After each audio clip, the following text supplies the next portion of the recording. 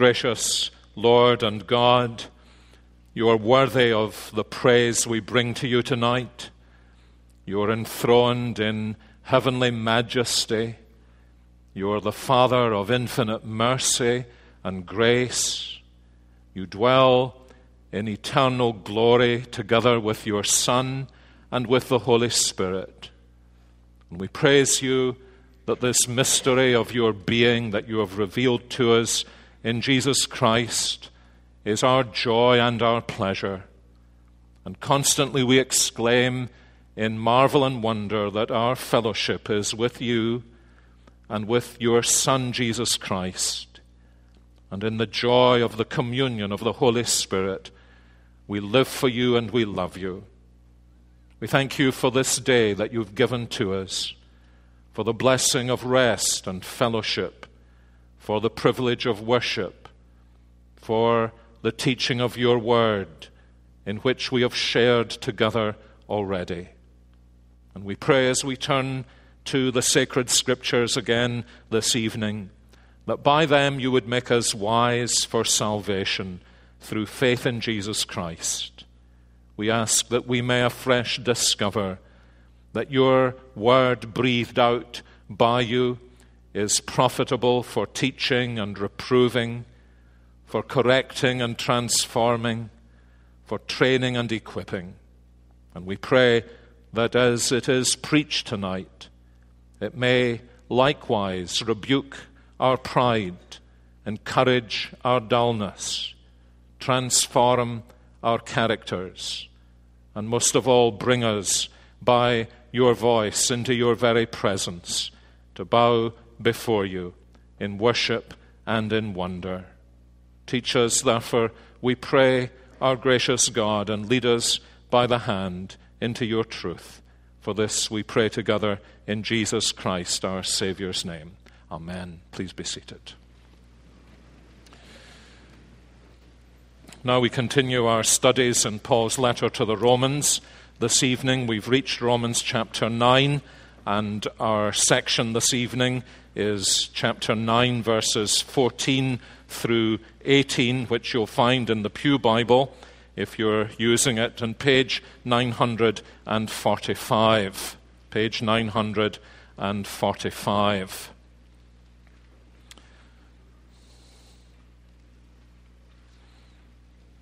Some of us may be landing in this series, and we're already halfway through Romans. It's not an easy book to simplify in a couple of sentences, but the very simple version of the story thus far is that in chapter 1, verses 16 and 17, Paul has announced his theme. It is that the gospel is the saving power of God, and it is so because in the gospel the righteousness of God is revealed. The righteousness of God is revealed, and it is received by faith. He has spent some time from chapter 1, verse 18 to chapter 3, verse 20, speaking about why we need the power of the gospel. It is because we lack righteousness before God, whether we have had special revelation from God like his ancient people, or whether we have lived without the Bible. We lack righteousness and we stand under God's condemnation. But chapter 3, verse 21, in the gospel of Jesus Christ, the righteousness of God has been revealed, and the wonder of that righteousness is that the righteous God, who could righteously condemn us for our sin, has found a righteous way of saving sinners by the sacrifice of his Son. And in the light of that, Paul says in chapter 5, through Jesus Christ, righteousness begins to reign in our lives. And he has gone on through chapter 8 to spell out the joys, the privileges, the confidence, the assurance that brings to us, even bringing us to the point where we say with him that there is nothing in all creation that can separate us who are in Christ Jesus from the love of God in Christ. And now in chapter 9, he has gone from those heights, as we have seen, to the depths of sorrow and personal pain. The sheer power of the light of the gospel makes him all the more sensitive to the plight of those who have rejected the gospel. And so he tells us in chapter 9, verse 2, that he has great sorrow and unceasing anguish in his heart. And the reason is, as he tells us in chapter 10, that his kinsmen, according to the flesh, have rejected the gospel and are not saved.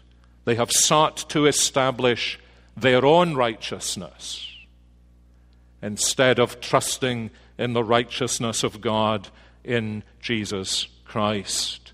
And these 3 chapters, 9 through 11, Paul is working through for us and with us how it is that in this horrible situation where those to whom the gospel came have rejected the Messiah, how God is still righteously working in the pages of history.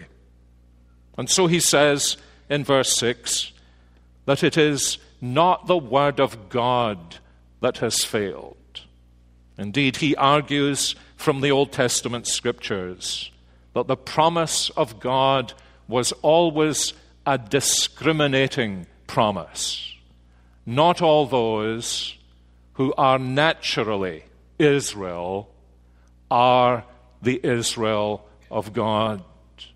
And he shows us from the scriptures that this is indeed what the scriptures have taught us from the beginning.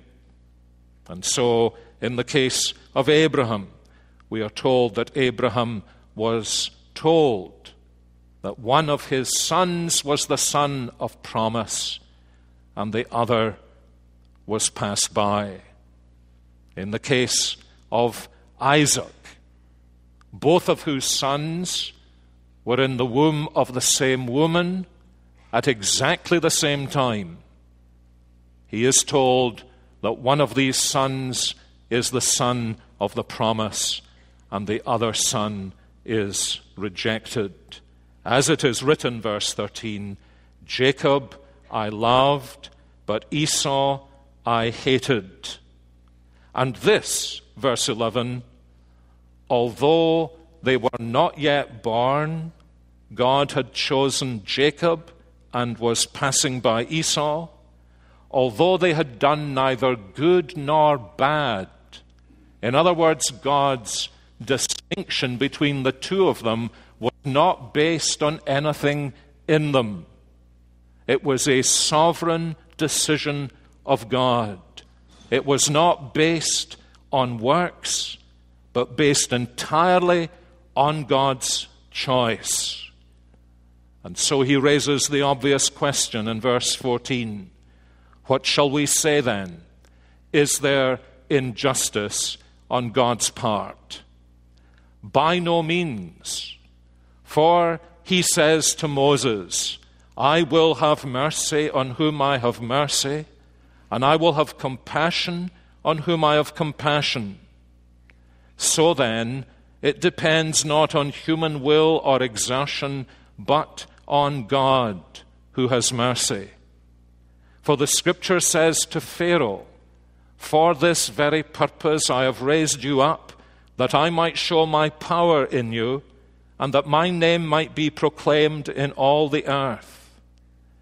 So then, he has mercy on whomever he wills, and whomever he hardens as he wills.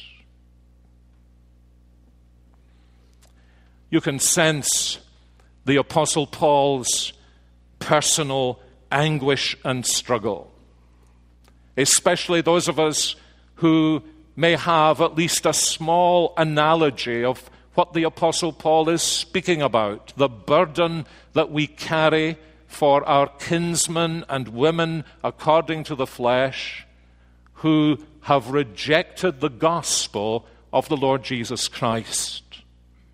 But the thing that is so particular about Paul's situation is that those who have rejected the Messiah are those who have had all the promises about the Messiah. As he says here in chapter 9 and verse 4, theirs is the adoption, the glory, the covenants, the giving of the law, the worship, and the promises. And the promise that God had given, you remember, to Abraham was the promise of an everlasting covenant that would never fail. And this is the reason why the Apostle Paul has raised the whole question as to whether God's word has fallen to the ground. Because it certainly looks as though that promise has failed.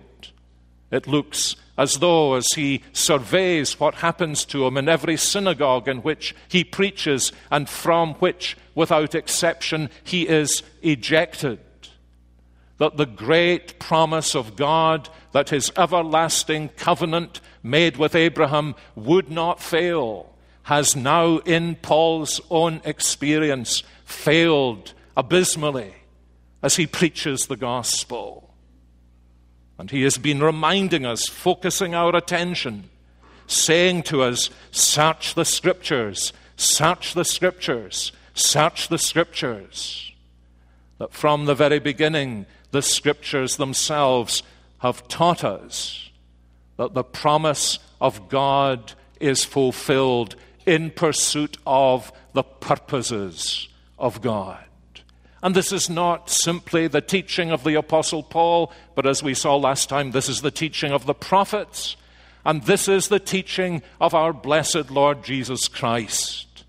It is he supremely who said to his own kinsmen according to the flesh, "You claim to have Abraham as your father, but the truth is, Abraham is not your father, or you would have believed in me. Your father is the devil."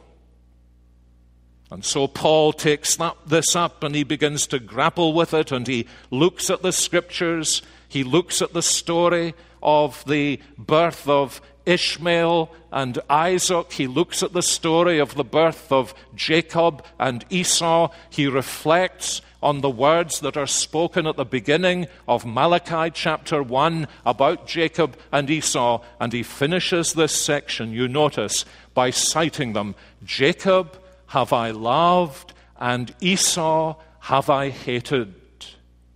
And it's very clear from the context of those words in Malachi chapter 1 that in this instance, Paul is not saying God loved Jacob and he loved Esau just a little less. The context in Malachi chapter 1 is of a massive rejection of Esau.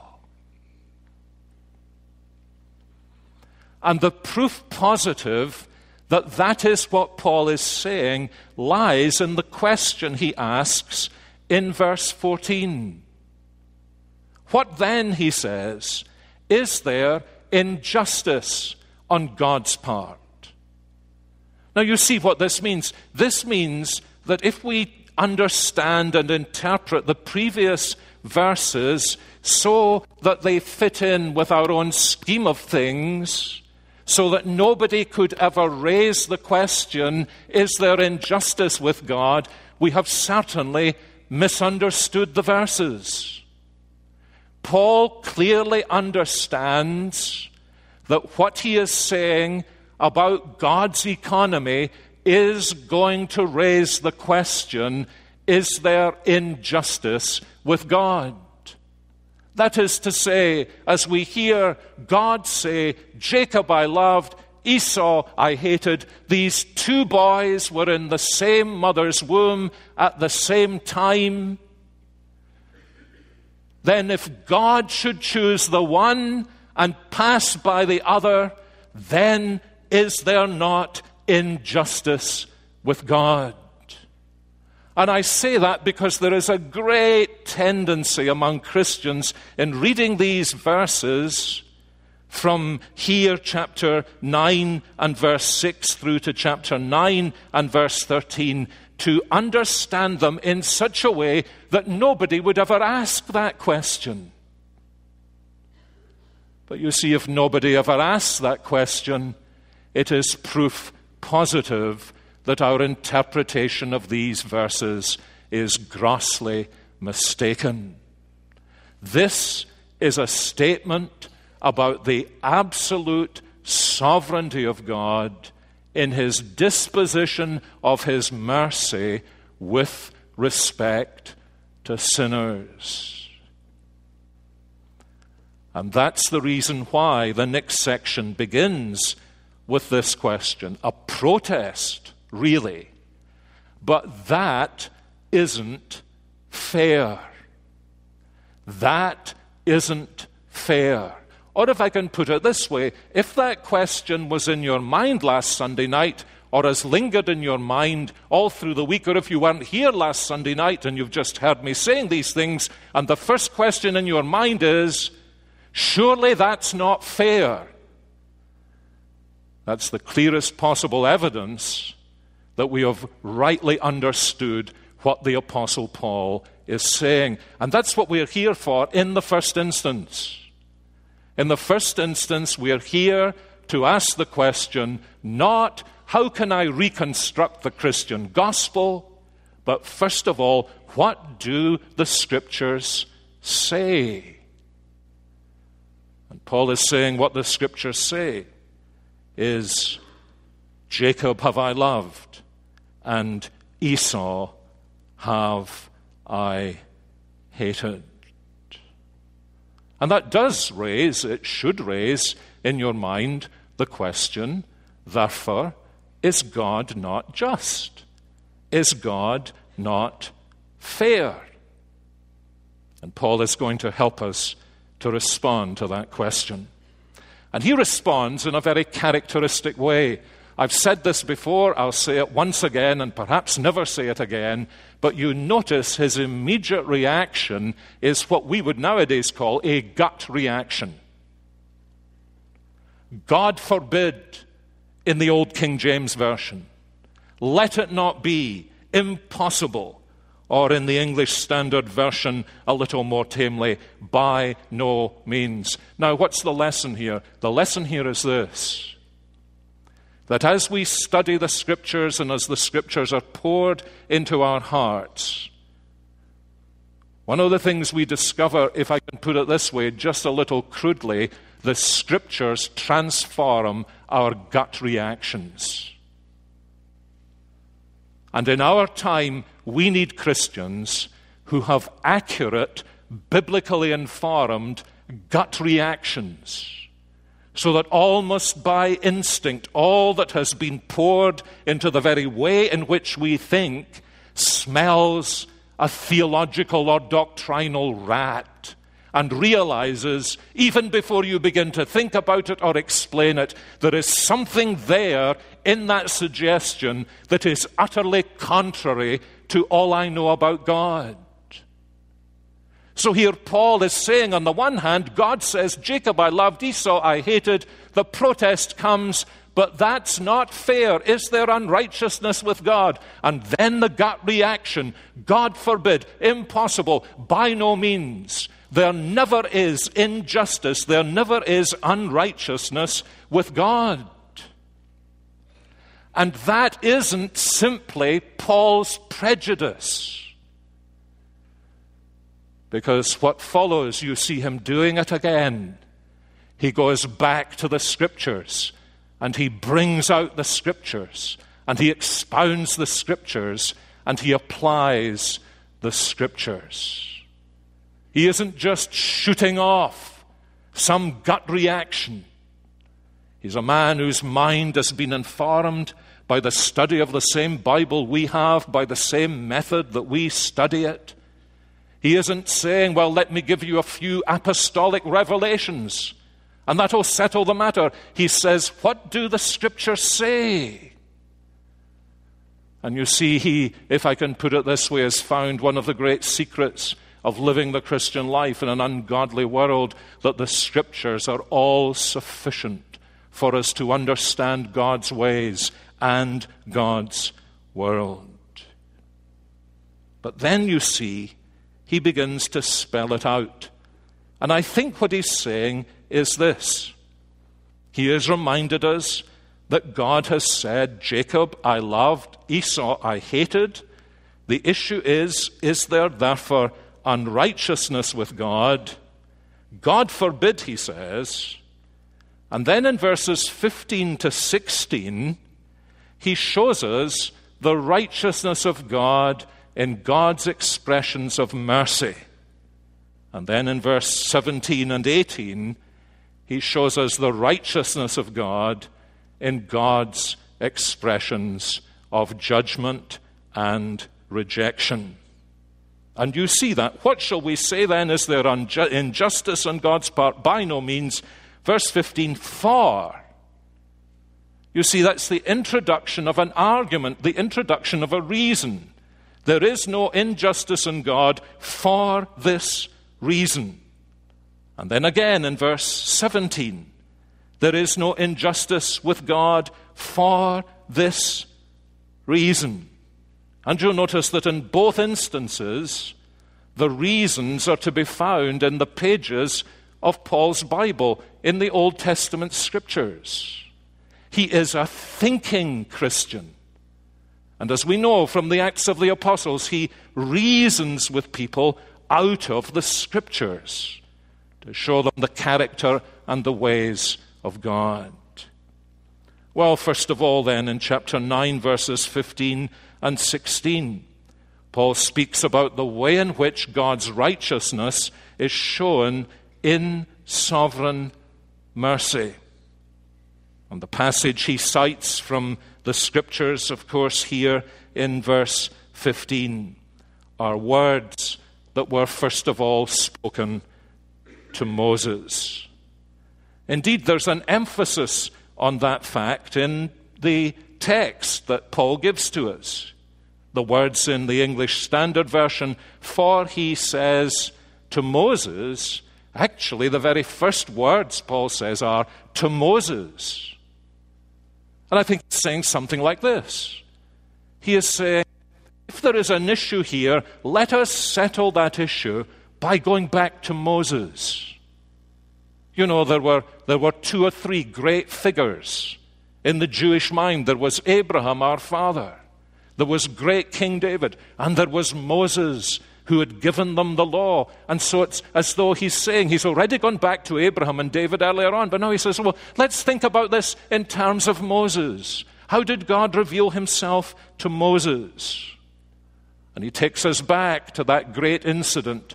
You remember in Exodus 32, when Moses' brother foolishly allowed the people to manipulate him into giving them an idol instead of worshipping the invisible God. And Aaron made this pathetic excuse when his furious brother came down the mountain with the tablets of the law of God and saw this horrific idolatry. And Aaron said, well, we just threw the stuff into the fire and this golden thing came out and it was a divine miracle. And so, of course, this is how you see us.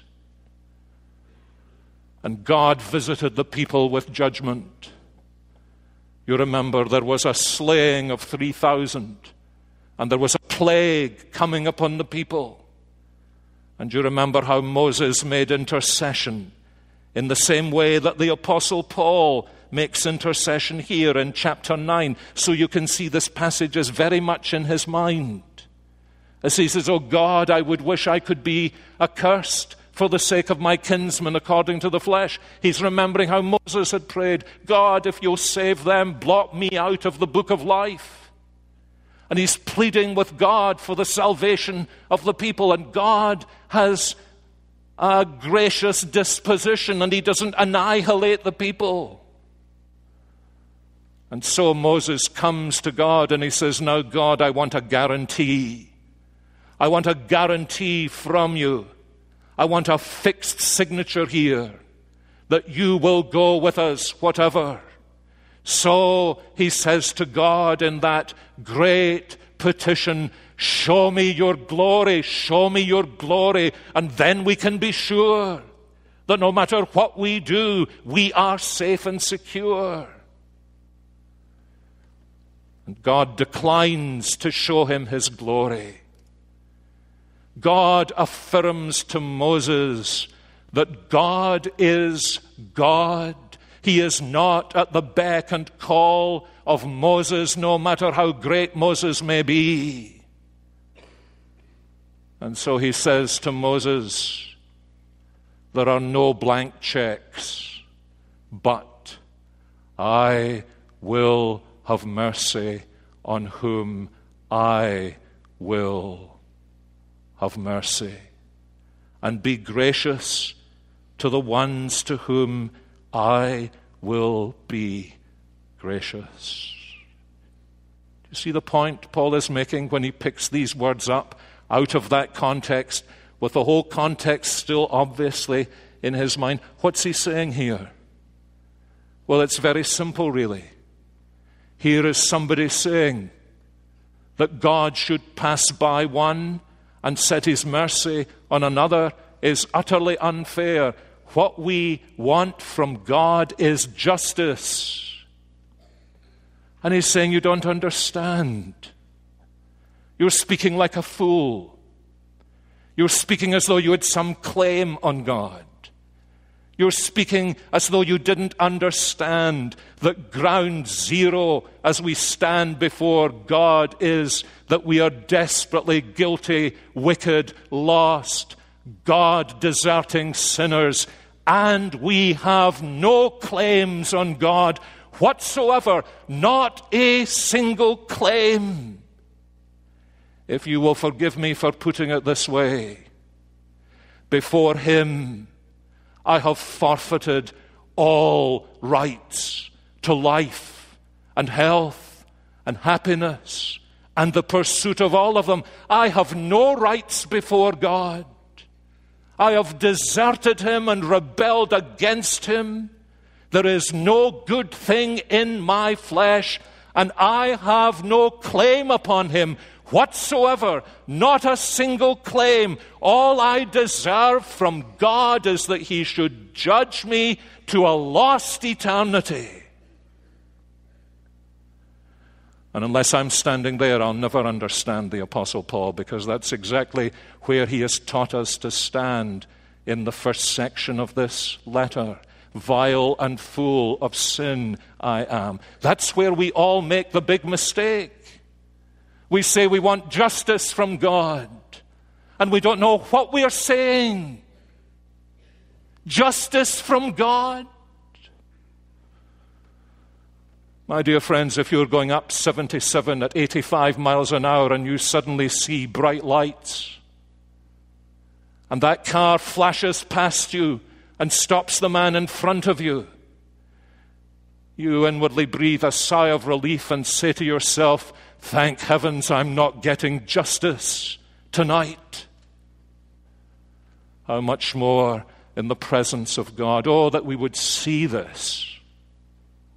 Because it's the deep secret with which Paul is working. And some of these questions that arise out of hearts that have never been subdued by their true condition before God, as we saw last week.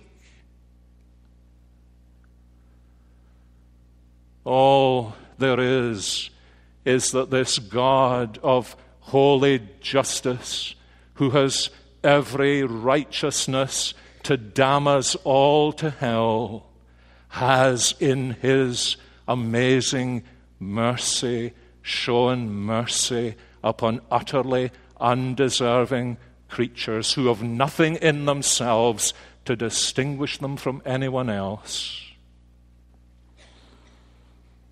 As I think I hinted last Lord's Day evening, Shakespeare understood this, didn't he? The quality of mercy is not strained. It droppeth as the gentle rain from heaven upon the place beneath. Therefore, Jew, she's speaking to Shylock. Even if you've not read the book, some of you have seen the movie. Therefore, Jew, remember this, though justice be thy plea, that in the course of justice none of us would see salvation. We do pray for mercy. That's what he's saying. He's saying we're looking at the God of the universe through the wrong end of the telescope. We do it by nature. Every single one of us does it by nature. Not least evangelical Christians. There is something in me that has caused God to have mercy upon me. My dear friend, there is absolutely nothing in you that has caused God to have mercy in you. Not one single shred of your sanctification has caused God to have mercy on you. The only reason he has had mercy on you is because he has had mercy on you. You say, I've got to be able to understand this. That is to say, I want to be God. That's what you're saying.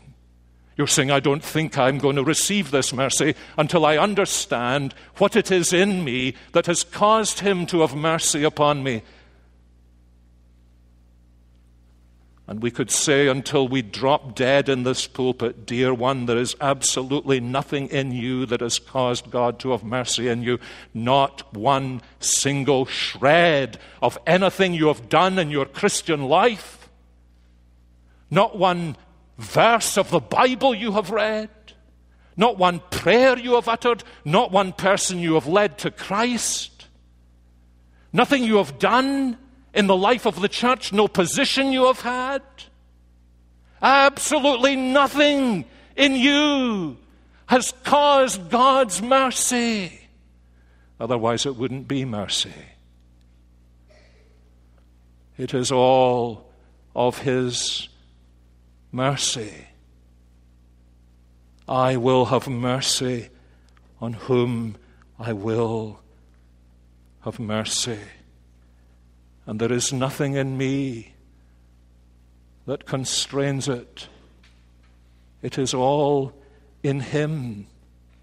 His amazing righteousness shown in this mysterious mercy that he's had upon me in Jesus Christ. I who was dead in trespasses and sins, without God and without hope, but in his great mercy with which he has loved me, he has, in the fulfillment of his purposes, raised me up. And he's saying, you see, that is how God works in history. His righteousness is shown in his sovereign mercy. Now, I think it's commonplace for us to think that the real difficulty here is the expression of God's righteousness in his wrath, but it's not. The reason we have difficulty with that is because we don't understand God's mercy.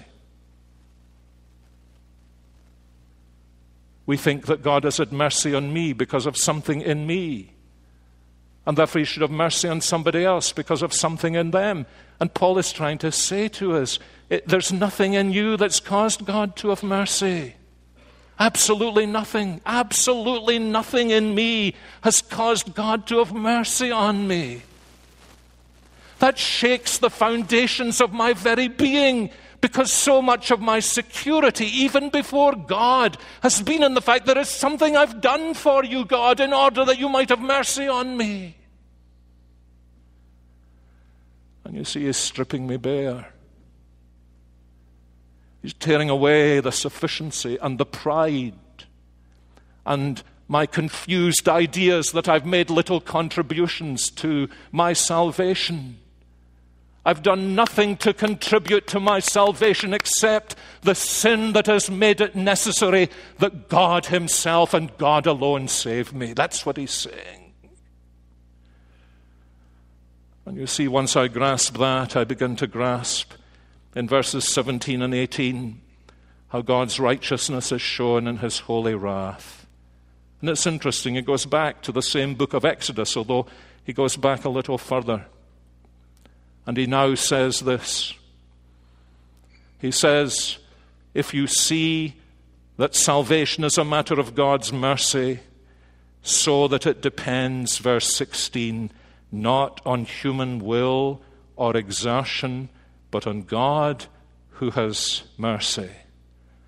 Then he says, let me give you an illustration of God's holy judgment. Let me show you the righteousness of God's holy judgment.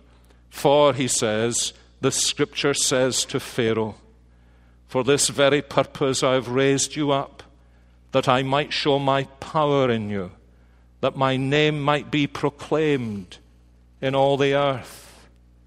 And so he has mercy on whomever he wills, and he hardens whomever he wills. Now, of course, as we know, the Scriptures tell us that Pharaoh hardened his heart. Several times in the early chapters of Exodus, we're told that Pharaoh hardened his heart.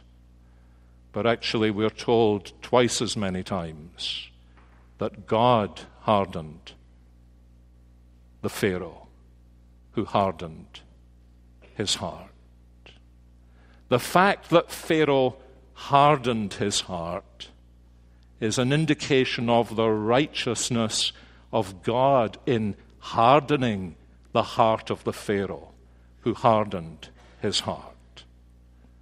But the point that Paul is making here is that here is this man, and of course he's speaking within the context of the fallenness of humanity. Here is this sinful man, and God, in his infinite wisdom, has raised him up and given him a position of great prominence, in which he believes he can stand against the Almighty God and his sovereign purposes as he hardens his heart against him. And God is saying about him, Pharaoh, your hardening of your heart against me does not get around or to the back of my sovereign purposes. I have raised you up in order that I might show my majesty and power by bringing you down to doom and destruction. In my absolute sovereignty. My absolute sovereignty. That's an awesome thought, Paul. That's almost more than we can bear. Yes, says Paul, I know it is almost more than you can bear.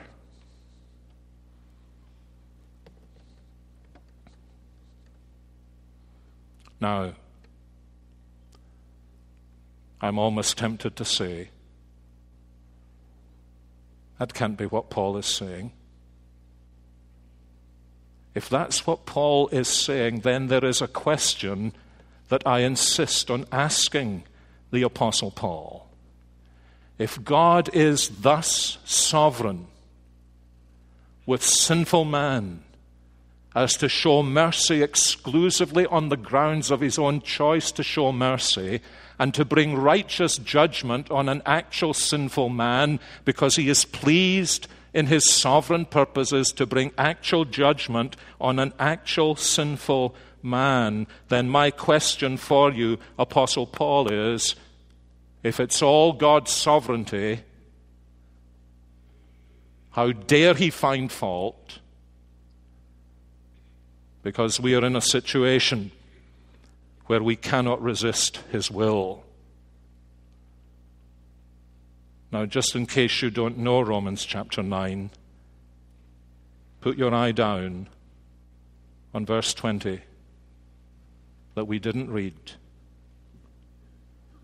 You will say to me then, verse 19, why does he still find fault?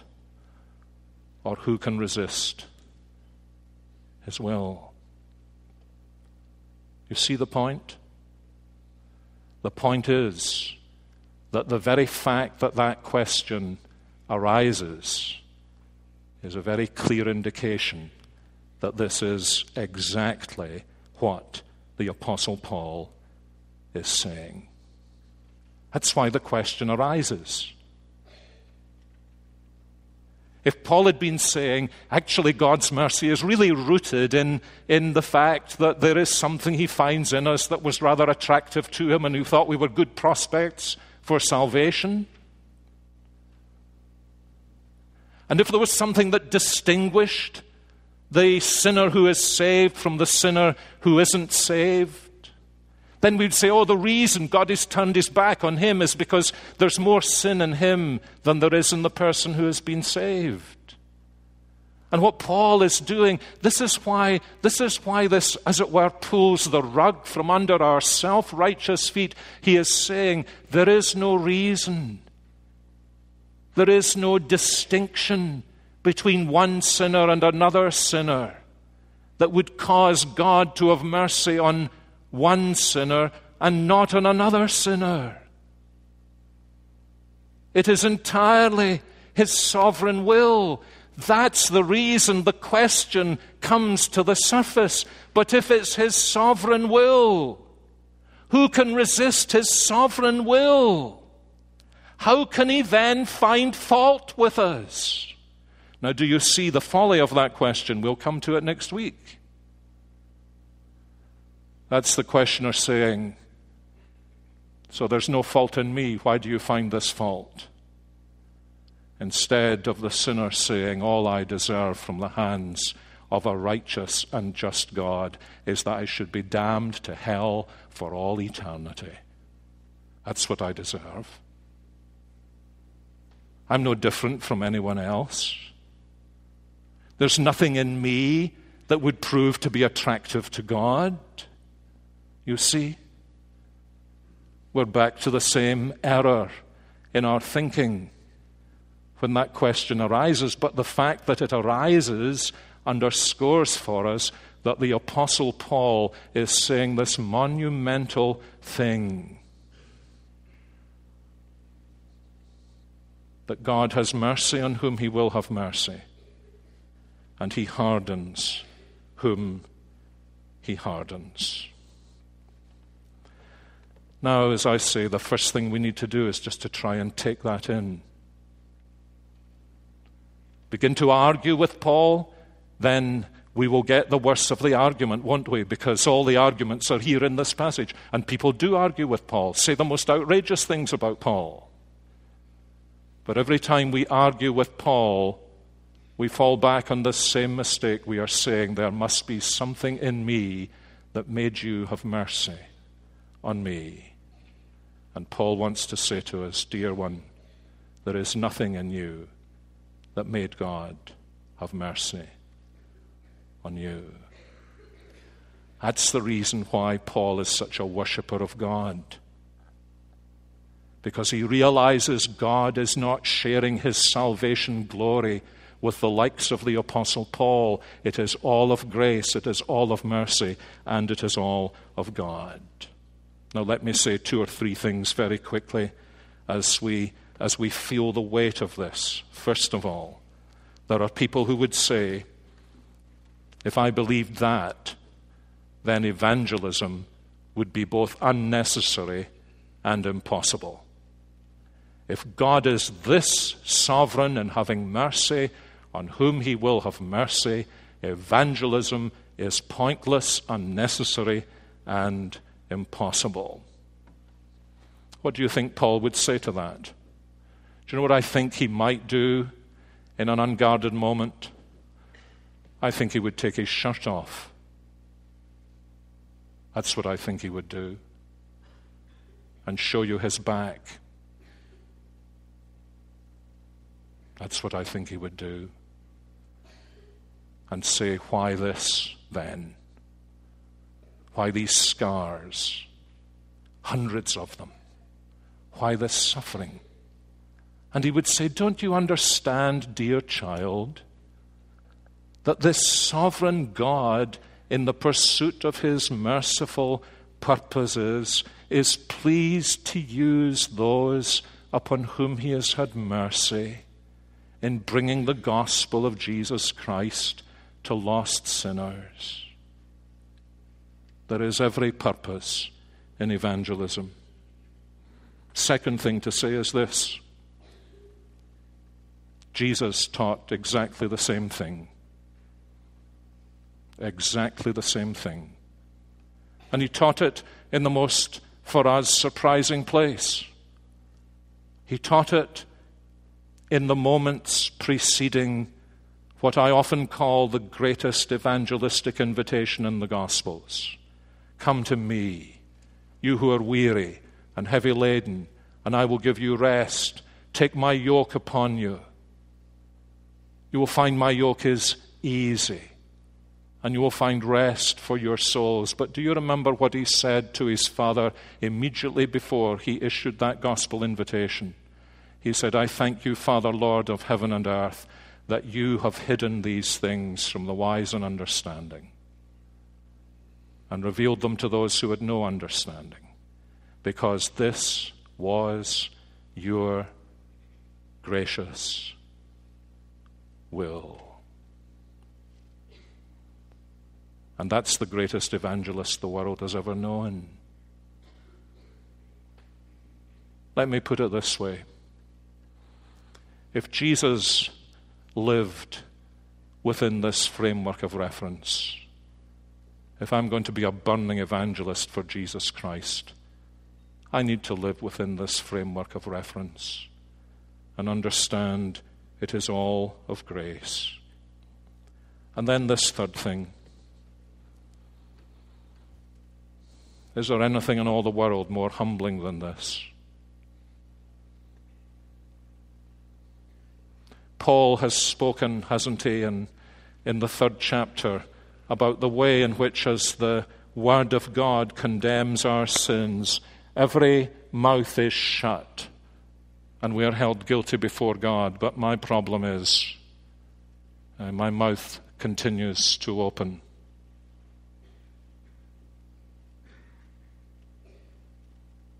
I begin so foolishly to think, there is that in me that distinguishes me from others, and that's why he's saved me. I'm just the kind of savable person God likes to save. And my mouth starts opening. I begin to express my opinions. I begin to express my opinions to Paul, my opinions to God. And all the while I'm showing I've never really taken it in, that I am a hopeless, helpless, lost, condemned to eternity sinner, unless the one who has mercy will have mercy upon me. And it humbles me into the dust. The law of God that exposes my sin humbles me, but the sovereign mercy of God humbles me into the dust, because it brings me to the point where I really see that he has saved me because he has chosen to save me, and not because of the little contributions I think I may have made to my salvation. And at the same time, this is a very remarkable thing, and it's only real for us when we bow before it. It exhilarates us beyond measure. It transforms our worship and our praise beyond measure, because we've come to understand that while we often say it is all of grace, it really is all of grace. And the more my foolish pride is humbled under the sovereign mercy of God, the more my poor soul is enlarged, and I am lost in wonder, love, and praise, that when there was no reason in me, O great Jehovah, for you to have mercy upon me. In Jesus Christ you had mercy upon me, because you would have mercy upon me.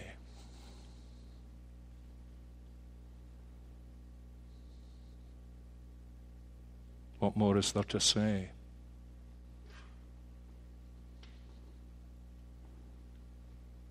You bowing before that? Of course, there are things that are difficult to understand because he's God.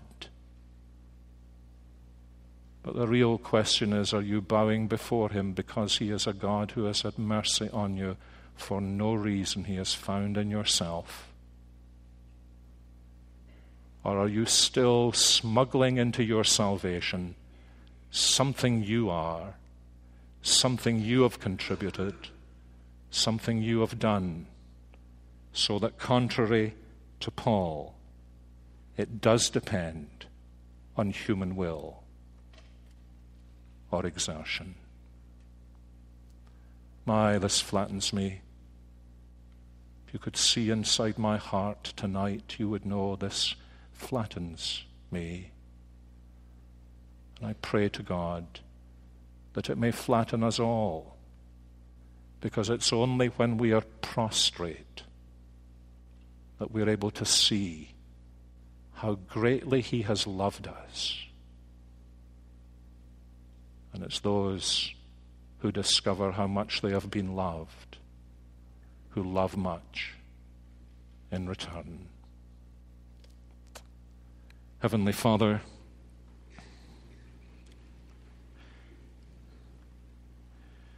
we think of our studies in Romans and those passages with which we have wrestled trying to understand them. We come into verses that are like an ocean before us, and we feel as we walk into that ocean that all our old securities are unsteady under our feet, that the waves of your sovereignty wash us forwards. Our security in ourselves is diminished and destroyed. Our foolish and infantile views of how we have contributed to our salvation and done something that you have left undone are all drowned in this ocean. And we are left helpless, needing to be held up by your mercy. And we are so glad that as we have come to faith in Jesus Christ, we have learned that you have had mercy on those on whom you will have mercy. Oh God, even as our minds are stretched beyond the limit and our hearts are overwhelmed by the sheer weight of this truth, we pray that we may also be buoyed up by this knowledge that when you saw nothing good in us, you set your heart of love upon us, and you even gave your beloved Son for us. And we worship you and place our hands over our mouths lest we misspeak, and bow down, lost in wonder and love and praise. O Lord,